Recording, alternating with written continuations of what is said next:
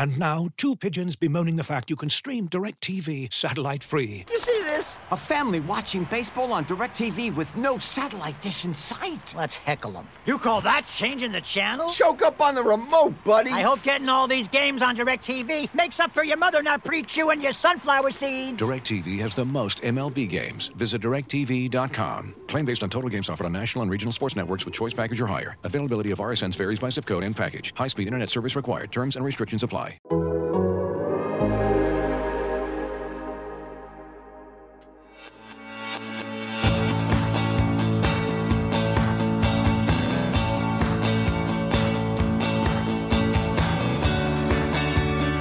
Hello, Meg here, and you're listening to Full Time with Meg Linehan, a show all about women's soccer on the Athletic Podcast Network. We are back to Olympics mode. Steph Young is here to relive a wild day of Olympic quarter finals. The U.S. women's national team advancing over the Netherlands via penalty kicks. Australia, Sweden, and Canada, the other three teams to advance. Plus, we've got the latest from the Players' Appeal for Equal Pay. Amicus briefs were filed today with the Ninth Circuit Court of Appeals, including ones from the Players Association for the men's national team and the Equal Employment Opportunity Commission, which literally happened right as we were recording the show. So here's Steph. We will just get right into it. We just went for it today. Here we go. All right, Steph. I have zero notes for this podcast. We are in full 4 a.m. wake up. Everything is happening all at the same time. 4 quarterfinals plus amicus briefs dropping in the equal pay lawsuit appeal part of it. Plus the NWSL just announced that they settled their antitrust lawsuit with Olivia Moultrie. Like, everything is happening. We are just going to attempt to maybe get some words out that make sense and then put them on the internet. And then we go back to other additional work. Right. It's a classic Friday news dump. I guess the only saving grace is that this didn't happen at 8 p.m. Although it kind of feels like 8 p.m. We've been awake for a while. You are real close to the camera. Your eyes are real bright. And if I really don't believe you haven't had any caffeine yet. I did. I made coffee during halftime of the U.S. Women's National Team game. I was like running around the house to try to make coffee. I got my final package of Pop-Tarts from the box of Pop-Tarts I've been surviving off of during game days. So I did finally, I have my Peacock sent me a nice mug. That is what I'm currently drinking my coffee out of. So I'm having a Diet Coke, and the plan was there's an hour gap between the end of Brazil, Canada, and USA, Netherlands, if the game doesn't go to penalties. It did. I couldn't leave the desk to go get breakfast or make it. It was just right from one game to the other. I'm rummaging around. What do I find but this Megan Rapinoe, like, half-eaten Cliff Bar? Yeah, okay, when you tweeted that, though, I was very concerned for you. You're just... That's the state I'm in during the Olympics. I'm just finding half-eaten food buried under napkins and papers and Post-it notes. All right, let's start with... We can go chronologically today. Let's start with Canada, Brazil. Obviously, the two of us are on different sides of this result. I have a lot of emotions. I had zero time to process these emotions because, again, so many overlapping games. Maybe we can save our complaints about the Olympic schedule. Again, I feel like there have been a lot of complaints about this Olympic schedule, but today, in particular, there's so much discussion about how this tournament can potentially grow the game, right? This is arguably a bigger commercial opportunity for players compared to the World Cup. Like, I think there are pros and cons to both, but the Olympics obviously have a slightly different platform just in that everyone is watching. And yeah, to have 3 of the 4 games on at the same time and almost all 4 happening at the same time feels really stupid. I felt it made me feel stupid just for trying to, like, why do I watch this sport? Why do I do this to myself? When I was dragging myself awake at 3:30, I was like, other people aren't doing this. You know? Yeah. Canada, Brazil, yeah, I thought that I said it a couple times today, but there's exciting 0-0s and there's boring 0-0s. And I think that this trended more towards the exciting end of the spectrum. Yes. And then just in terms of going through extra time, right? I do want to talk about this penalty kick shootout because a lot of things happened. Even like the penalty kick shootout alone is probably worth like an entire 30 for 30, just in terms of things that happened that we didn't necessarily expect. But it started with Christine Sinclair not converting her penalty, which is not what you expect from Christine Sinclair. It was shocking, and I can't be certain because they didn't get a good shot of it, but I think she literally ripped open the front of her jersey in sheer frustration. Have you ever tried to rip a Nike jersey, like with your bare hands? No. I can't say I have. The strength of her rage must have just been such that she I think she grabbed it at the very least. It looked pretty rumpled, but I could swear she like literally tore open the collar just with the strength of her frustration at herself, which is understandable. She holds herself to high standard. I was shell-shocked. I was like, that's it for Canada, right? She's the leader. She sets the tone. She's your first penalty taker. And then Steph Labbe was just like, as it turns out, injuring my ribs just makes me stronger. Yeah.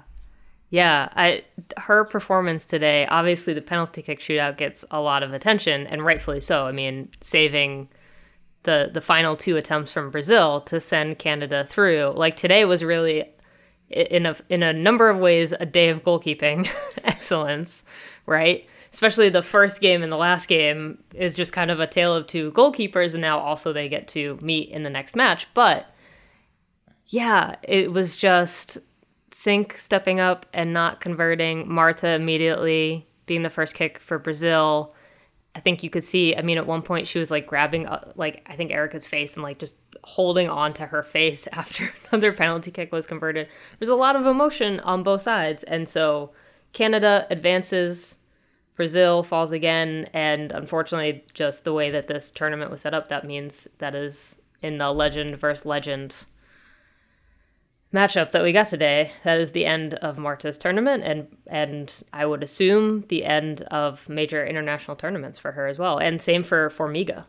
Formiga said she's retiring after this tournament. Yeah. They announced it on the broadcast. So that's it. And it evokes that tearful speech Marta gave, what was it, after the World Cup, where she's like, there won't always be a Marta. There won't always be a Formiga or Cristiane. And she did the same thing. In the post-game, Tamida's like, said that Marta, and there's, I think, footage of Marta like tearfully trying to, be a leader for the team. She's telling them it was about the future. She was like, there's younger players coming up now. And she's like, invest in the future invest in the team. Don't lose sight of positive results in the future. Even though I was rooting for Canada, I saw that and I was like, yeah, it was a lot. All right. In the next game, I think chronologically, Team GB versus Australia. First of all, I don't know if we've heard from Anno Dong, our mutual friend, yet following that game. Hopefully she is still alive. I would assume she is. But talk about another sort of wild back and forth affair, just in terms, like, chaos was happening this one entire had morning. A penalty save as well. Yes. Tegan Micah, which is a name that's very suited to saying in like an Australian accent, like Tegan Micah. That's a terrible Australian accent, but let's just pretend like it was good. You got the point. Tegan Micah made a save in this one as well, and then Mary Fowler and Sam Kerr were off the chain. Mary Fowler is a kid that we should all be watching. I think she's freshly 18 years old, and now cap tied to Australia. So congrats to the Matildas for yet another teen phenom. Yeah. Just the endless cycle of Australia's national team. What small child can we put in here? Nailed it. Yeah, just ending 4-3. I mean, Ellen White, again, ending with a hat trick on the day. But that final goal, obviously Mary Fowler's goal was incredible, but getting the dagger from Sam Kerr to make it 4-2 and providing inevitably what was the game-winning goal.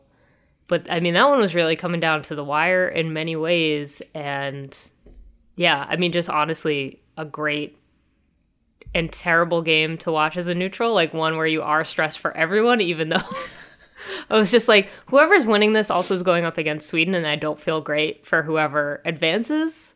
But in the meantime, like, I think we were so worried about Australia's chances coming into this tournament, and then to see that performance from them today, it's the magic of knockout rounds. Yeah, they're also building. I feel like Australia is building through this tournament, which is what you want. And the United States is kind of building, kind of not. I feel like it's like those loops you see of someone who's putting down bricks, but on the other side, someone else is like picking up the bricks, you know? So like, I don't know. We'll get there. We'll get there. Yeah. All right. Next game, Sweden versus Japan. I think probably everyone knew how this one was going to end. Right. Womp. But initially, for a hot second, I thought Japan might try to hang in there because they did get a goal back from Mina Tanaka. But it wasn't enough. You know, Sweden quality showed out over the length of the game. Sweden's, I don't want to say they're cruising, but they're having the tournament that I think U.S. fans wish the United States was having. They're just consistent, right? Yeah. Like there's no dips. There's just pure consistency of we are going to step in. We are going to win every game by multiple goals. We are going to have a consistent high press too, but also be able to use other systems to our advantage, right? But the high press is going to get used when it makes sense.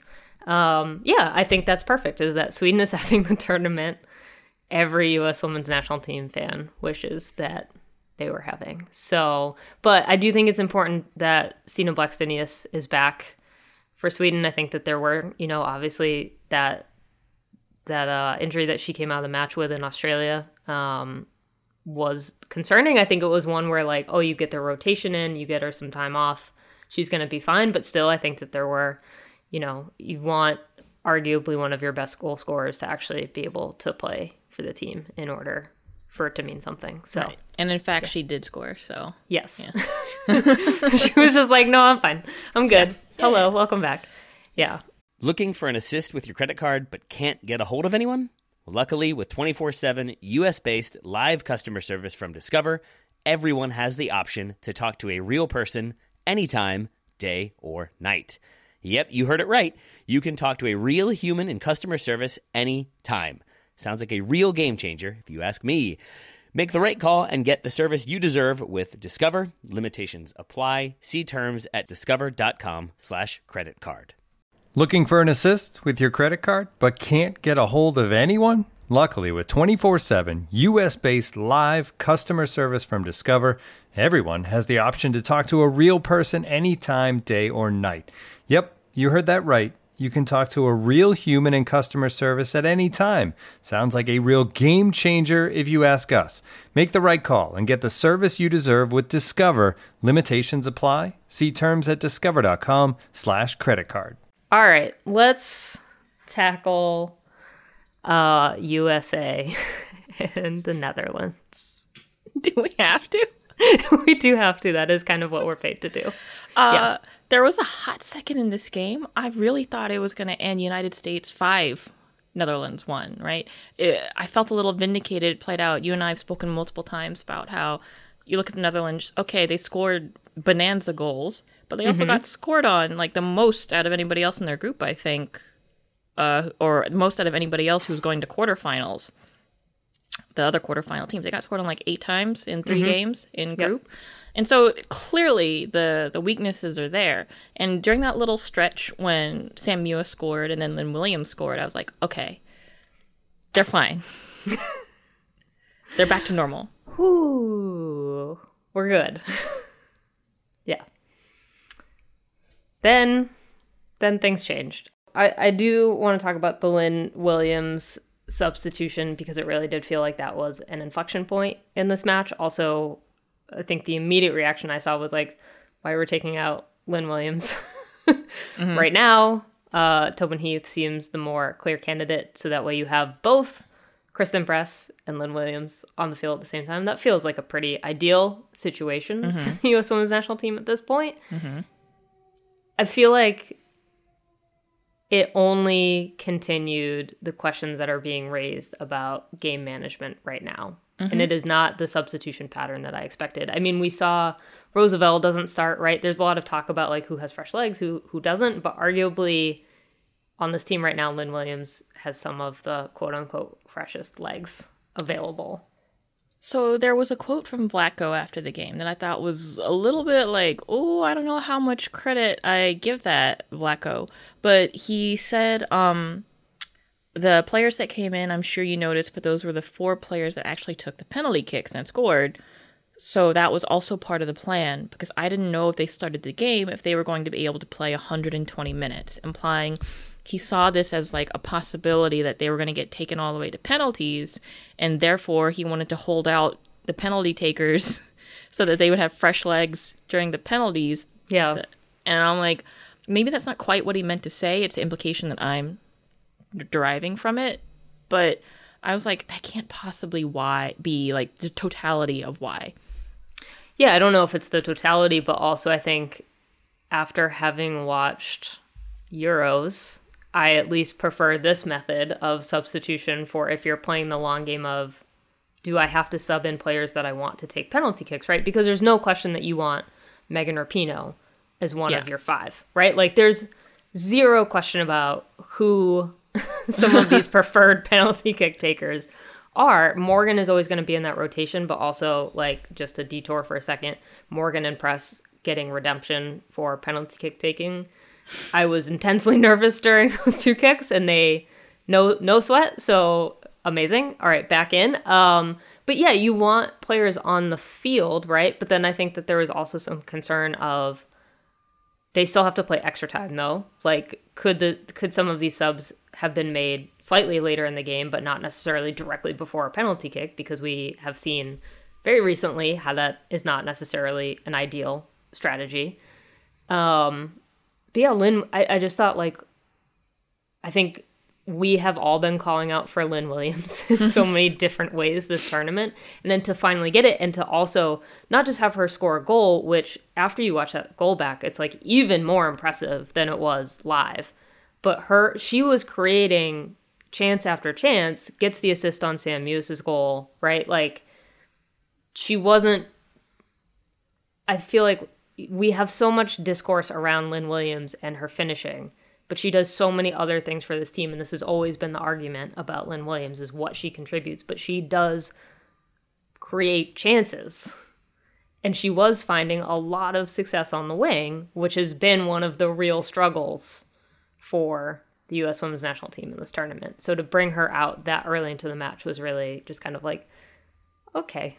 Yeah, Lynn and another absence from this roster, Tierna Davidson, have me wondering what's going on with like the long-term plan. It feels like they're sticking to some kind of plan that obviously we're not privy to, and maybe they're being too rigid about it instead of being willing to flex and go with like who's actually hot right now.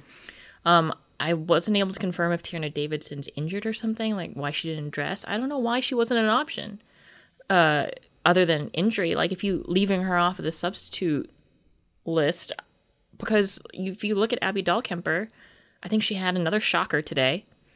And, you know, and Tierna Davidson, the last game that she played, looked pretty good. Yeah. You know, I just have this image stuck in my head from the game of Abby Dahlkemper. She's gotten beaten by someone. I think it's Shanice Van de Standen, but I'm not sure.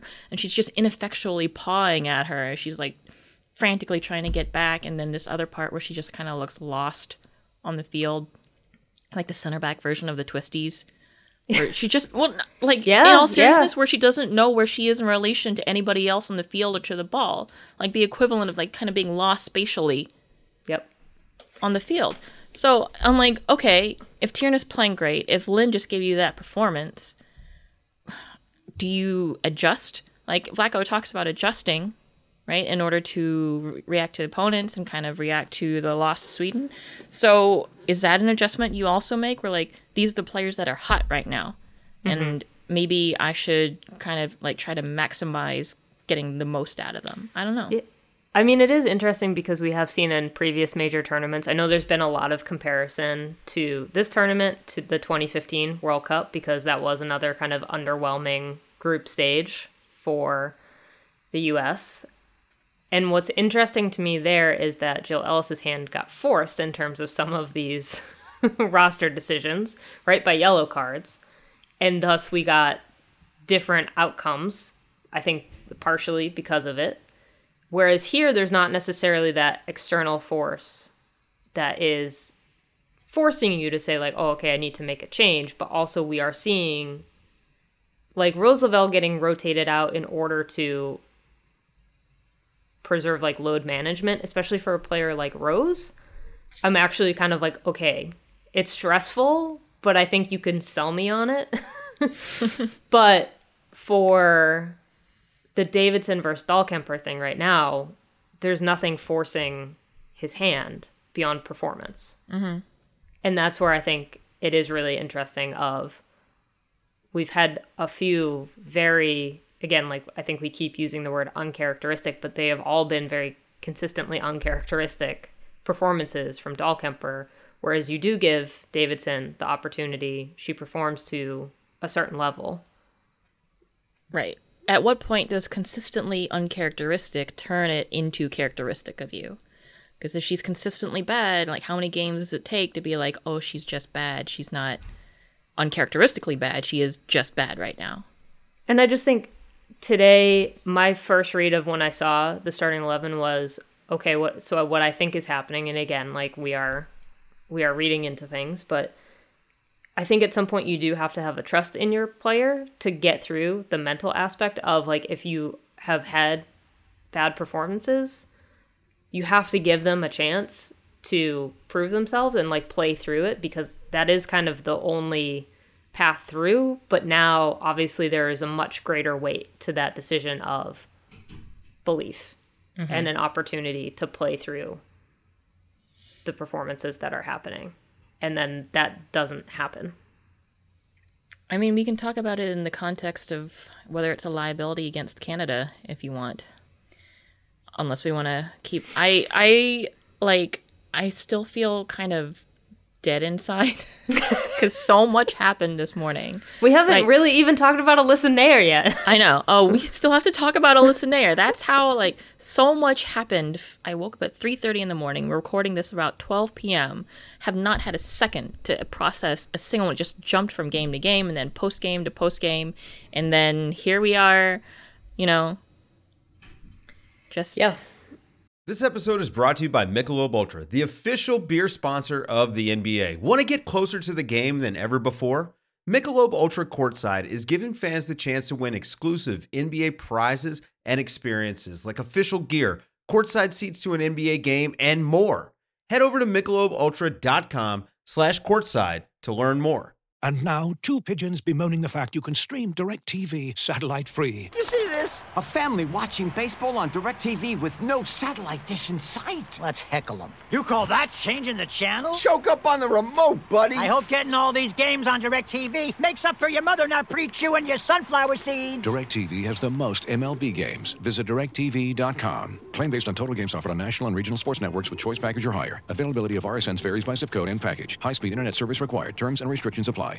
Let's talk about Alyssa Nair for a minute. I know you're working on I'm on legal duty, you're on Alyssa Nair duty. One of those sounds way more pleasant than the other. It's true. Even with Alyssa Nair's, infamous, just doesn't give you anything in a mix zone. Occasionally she'll give you one, like a little tidbit here or there where you're like, you have hidden depths, but you're not willing to share them with us. And I'm not going to push you because you have a right to your privacy. Mm-hmm. That's like the internal process that I go through. Things we know about Alyssa Nair. She's good at repairs. She loves a crossword. And she does not want to talk about herself. She loves the Patriots. Everybody has flaws. I don't even care about NFL, but I am like, oh, well, she's a New Englander. It's unfortunate, Yeah. Just in terms of Alyssa Nair, though. So first of all, they give up what is a pretty dumb penalty, right? Oh, Kelly. Yeah, Kelly and Abby Dahlkemper just kind of colliding in the box. But, I think there have been some legitimate doubts just in terms of like Alyssa Nayer's form in NWSL, right? But I also think that now we have seen Alyssa Nayer in major tournaments. And when the pressure is at its highest, Alyssa Nayer has come up. Yeah. I mean, even within the game against the Netherlands, she made some mistakes. There are some, I have a line in my notes that's literally just like, what are you doing? What are you doing? What are you doing? Like, what was that? I think it was the 94th minute, so extra time. That thing where she's like, she leapt up to kind of try to tap the ball over the bar, and then it dropped in. That we got saved by the offside call. I was like, what is happening? And then, you know, one of the other traditional complaints is sometimes Alyssa Nayer doesn't have the greatest judgment of like when to come out and when to stay and how to position herself and when to attack the ball. And then in penalty, she kills it. And I'm not that surprised. I'm not that surprised. The same thing happened in 2019. And I wrote about it then too, where in the mix zone, everyone's like asking Alyssa's teammates, are you surprised by this? And they're like, first of all, what are they supposed to say? Yeah, absolutely. Yeah. Yeah, we actually doubted her entirely. And thank God she actually, like, of course. Right. Even if they did internally, it's a praise in public, punish in private situation. Anyway, yeah, and they were like, no, I know Alyssa, and I knew that was going to happen. Same thing 2 years later. I know Alyssa, and I knew that she was going to come up big for us in that moment. Alyssa Nayer, like, for someone who does make those mistakes, I think it's a key part of her personality as the goalkeeper that she can just kind of move on. Mm-hmm. I mean, that is a true skill for goalkeepers, just because every like time where they are important is such a high pressure situation that, yeah, it is. If you mess up in a game, like, and I think that we've seen that from her too, even, you know, in the 2019 World Cup, like a mistake gets made, but then she is immediately able to just put it behind her and move on. Right. And then the next decision is perfect. So if you dwell on something in this game for even 30 seconds, you might miss the next opportunity. So, yeah. All right. So we do have our semifinal set, and it makes perfect sense that it is USA Canada in so many ways. It really does make perfect sense. And obviously, I'm sure we're going to get some fun retrospectives of 2012, just bubbling back up. But this is also another team that the U.S. Women's National Team has played fairly recently in the run-up to this Olympic tournament. It was not a comfortable performance from the U.S. Women's National Team by any stretch. But how are you feeling? Early reactions to USA Canada. So first I have a question, which is, I think if you accumulate 2 yellow cards, you're out for the next game. Yes. And it's not being a race between quarters and semis. I think that's true. And I think Jade Riviere got her second yellow of the tournament in this game against Brazil. That means Canada just got one of their best fullback options taken out.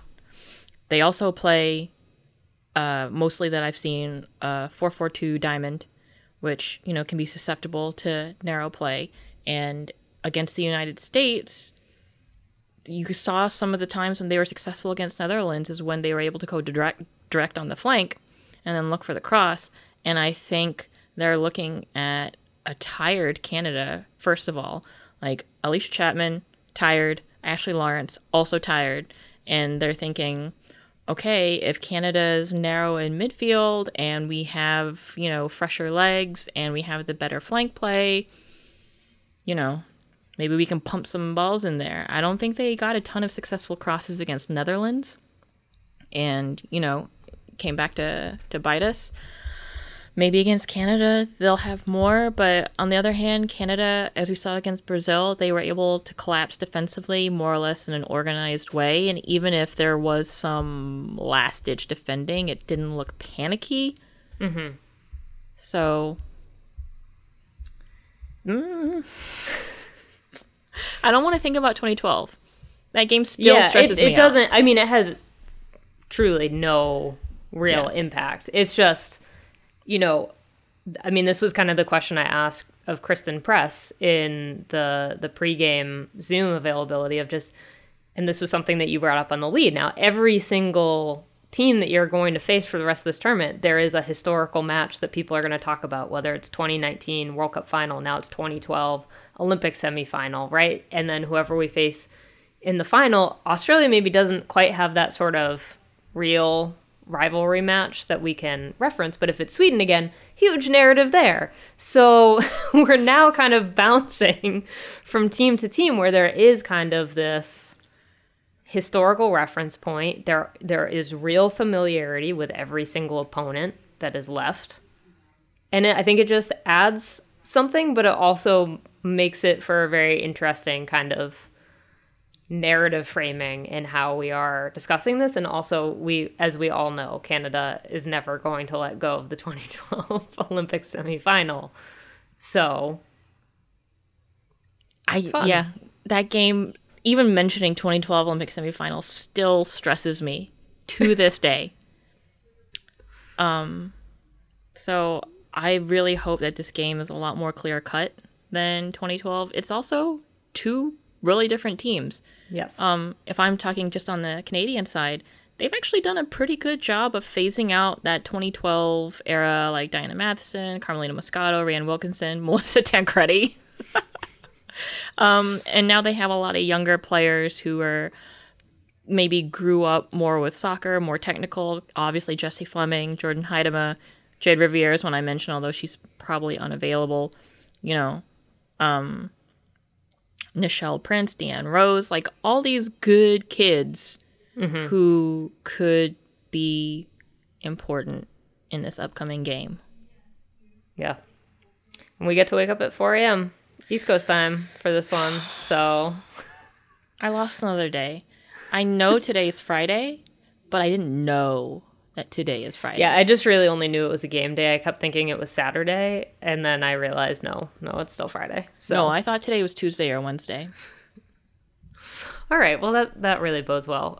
Before we wrap up, just very quickly, since there was also the legal update, which happened today, and first, I do want to just very clearly spell out for people that, so amicus briefs were filed in the appeal for the U.S. Women's National Team players lawsuit, which are basically supporting briefs from outside organizations. The big one that everyone is really going to care about today came from the Players Association for the men's national team. But first of all, I want to point out this did drop during the game, which was not ideal, especially for me personally, but the amicus briefs were always due today because the court sets the date. So when the opening brief is filed in this appeal, then amicus briefs are due 7 days late, like a full week later. And just the timing of filing was not necessarily ideal, but there was also no real intention. Like, it was not supposed to be like, oh, this game is happening and we want to have the briefs like waiting for people, because that's not how, as far as I know, that was not the plan. It was just, this is a court mandated thing, and it just happened to work out in the worst possible fashion. But Steph, I know that you have read the men's national team brief, but the big arguments in that really are, well, first of all, they directly call out one nation, one team in like the first opening paragraph of their thing. But they say the U.S. Soccer Federation has mistreated the women's national team players now for 30 years. They give a little history lesson, and then they say, the 2017 collective bargaining agreement for the women was negotiated kind of off the back of our 2011 CBA, which was negotiated in the middle of an economic downturn. So not only should the women get equal pay, they should actually get paid more. And their argument is the women should actually get paid triple what the men had gotten. And this is really we have gotten some support from the men's national team on behalf of the women's national team previously, but this is the strongest statements that have happened. What stood out to you from that brief? Well, first of all, I was like the Gordon Ramsay meme where it's like, delicious, finally, some good fucking worker solidarity. Yeah. And the thing that I felt while I was reading through it the whole time, I was like, this screams to me they understand that what's good for the goose is good for the gander. They all get a stronger bargaining position from supporting the women's national team. And I thought it was a really pretty good methodical breakdown. The financial analysis as well, where they basically called out the previous judge trying to calculate things by like total money divided by total games, but not weighing games essentially by like level of difficulty, where it's like, yeah, of course our friendly against whomstever is not the same as a World Cup final or an Olympic gold medal match. You can't equate the two things directly, and you know, all sorts of little details. I thought it was a good brief, and in general, I really like that this may usher in a newer era of labor relations between players and U.S. soccer. And maybe this may take us off of the cycle where the men negotiate the CBA, then the women, then the men, then the women. And then maybe there'll be more cross-channel. Yeah, I do think there are real pros and cons to the men negotiating independently from the women, right? Because what happens is they want to kind of piggyback off of again, like you're right, for what's good for the goose is good for the gander, but there's also, I think, some self-interest on behalf of the men's national team, because they're going to look at what the women's national team gets in their next agreement and say, oh yes, okay, well, we want all of that plus more. And then their intent is then the women get to look at that agreement a couple years later and say, we want all of that and more. And so they get to consistently put pressure on U.S. soccer with this alternating bargaining where conditions and salaries and everything are always constantly being improved. There is also, though, I think, some real power to one of the big takeaways for me from all of these briefs is that all of these arguments about collective bargaining does not necessarily excuse pay discrimination, right? Right. So one of the things is that there is this kind of like historical context, and that there is power from the men's national team that the women's national team don't have, because they've always been kind of in a different position for their bargaining. So if they bargain together, the men could potentially erase that difference. So there are pros and cons for both sides, but I do fundamentally understand kind of the appeal of leapfrogging each other every few years to negotiate with U.S. soccer. But oh, absolutely. I agree with you there. But I really hope that this is a signal that between the two teams, I always thought that kind of the narrative that got pushed either from the players, from the fans, that like the women are way better than the men and deserve way more than them. I always thought that was kind of damaging, because in the end, we should be looking for labor solidarity. Like, U.S. soccer probably loved the men and the women being pitted against each other, because that's a typical, sorry to get, put on like the labor, the union hat here, but that's a typical distraction tactic. You get the laborers fighting against themselves. They don't see that all the problems come from management. So I'm hoping this is a new era for true, like, one nation, one team. I guess we will see. There's definitely U.S. soccer got their answering brief pushed back to September, so we are going to probably have a little bit of a break from this, but I am very curious to see. Obviously, so much of this overall fight has been fought in the court of public opinion, and having this men's national team brief out there. Also, I am just being texted right now that the EEOC itself has filed a brief in support of the U.S. women's national team. That is huge as well. They do file amicus briefs, but it is not necessarily a very common occurrence. So the fact that where this actual lawsuit started in 2016 with a EEOC complaint, the fact that that body is now actually filing a brief in support of the players 5 years later is also something very, very interesting. Yeah, that's all I got. Yeah. All right, so I'm going to now immediately sign off from this podcast and go read this EEOC amicus brief, because that is also huge news. But Steph, thank you again for coming on the podcast. And we have most of the way survived another day. Yeah, still got some stuff to spool up, but the immediacy is over. I mean, the hardest part for me was actually dragging my ass out of bed at 3:30 when I was like, I could just get fired and go back to sleep. Please don't do that, because I would not be pleased. I was that tired, but yeah. I was ready to risk it all for 8 hours. All right. That's it for now. We will see you on Twitter. All right. Thank you again to Steph for her time. Please keep an eye out on The Athletic. We're going to have a lot of coverage on the way today. Obviously, we've already got some headlines up on both the amicus briefs and today's game for the U.S. women's national team, but we're going today. Everything is happening. All right. You can follow all of our Olympic coverage and everything else at The Athletic. You can support our women's soccer coverage by subscribing at theathletic.com/fulltime. Full-time does not exist without the work and support of senior podcast producer Michael Zimmerman. I'm Meg. Thanks for listening. I'll be back with you before the semifinals on Monday. Get ready for that 4 a.m. wake-up time. I know you can do it. I believe in you. I believe in all of us.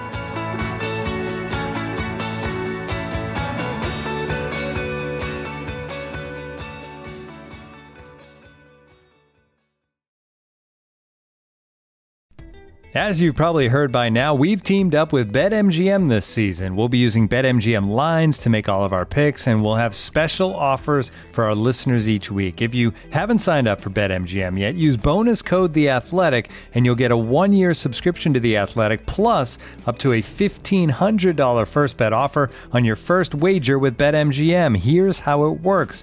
Download the BetMGM app and sign up using bonus code THEATHLETIC. Make your first deposit of at least $10. Place your first bet on any game and claim your voucher for a 1-year subscription to The Athletic. See BetMGM.com for terms. U.S. promotional offers not available in D.C., Mississippi, New York, Nevada, Ontario, or Puerto Rico. Gambling problem? Call 1-800-GAMBLER. Available in the U.S. Call 877-8-HOPE-NY or text HOPE-NY 467-369 in New York. Call 1-800-NEXT-STEP in Arizona. 1-800-327-5050 in Massachusetts. 1-800-BETS-OFF in Iowa. 1-800-270-7117 for confidential help in Michigan. 1-800-981-0023 in Puerto Rico. First bet offer for new customers only in partnership with Kansas Crossing Casino and Hotel. Don't forget, if you haven't signed up for BetMGM yet, use bonus code THEATHLETIC and you'll get a 1-year subscription to The Athletic, plus up to a $1,500 first bet offer on your first wager.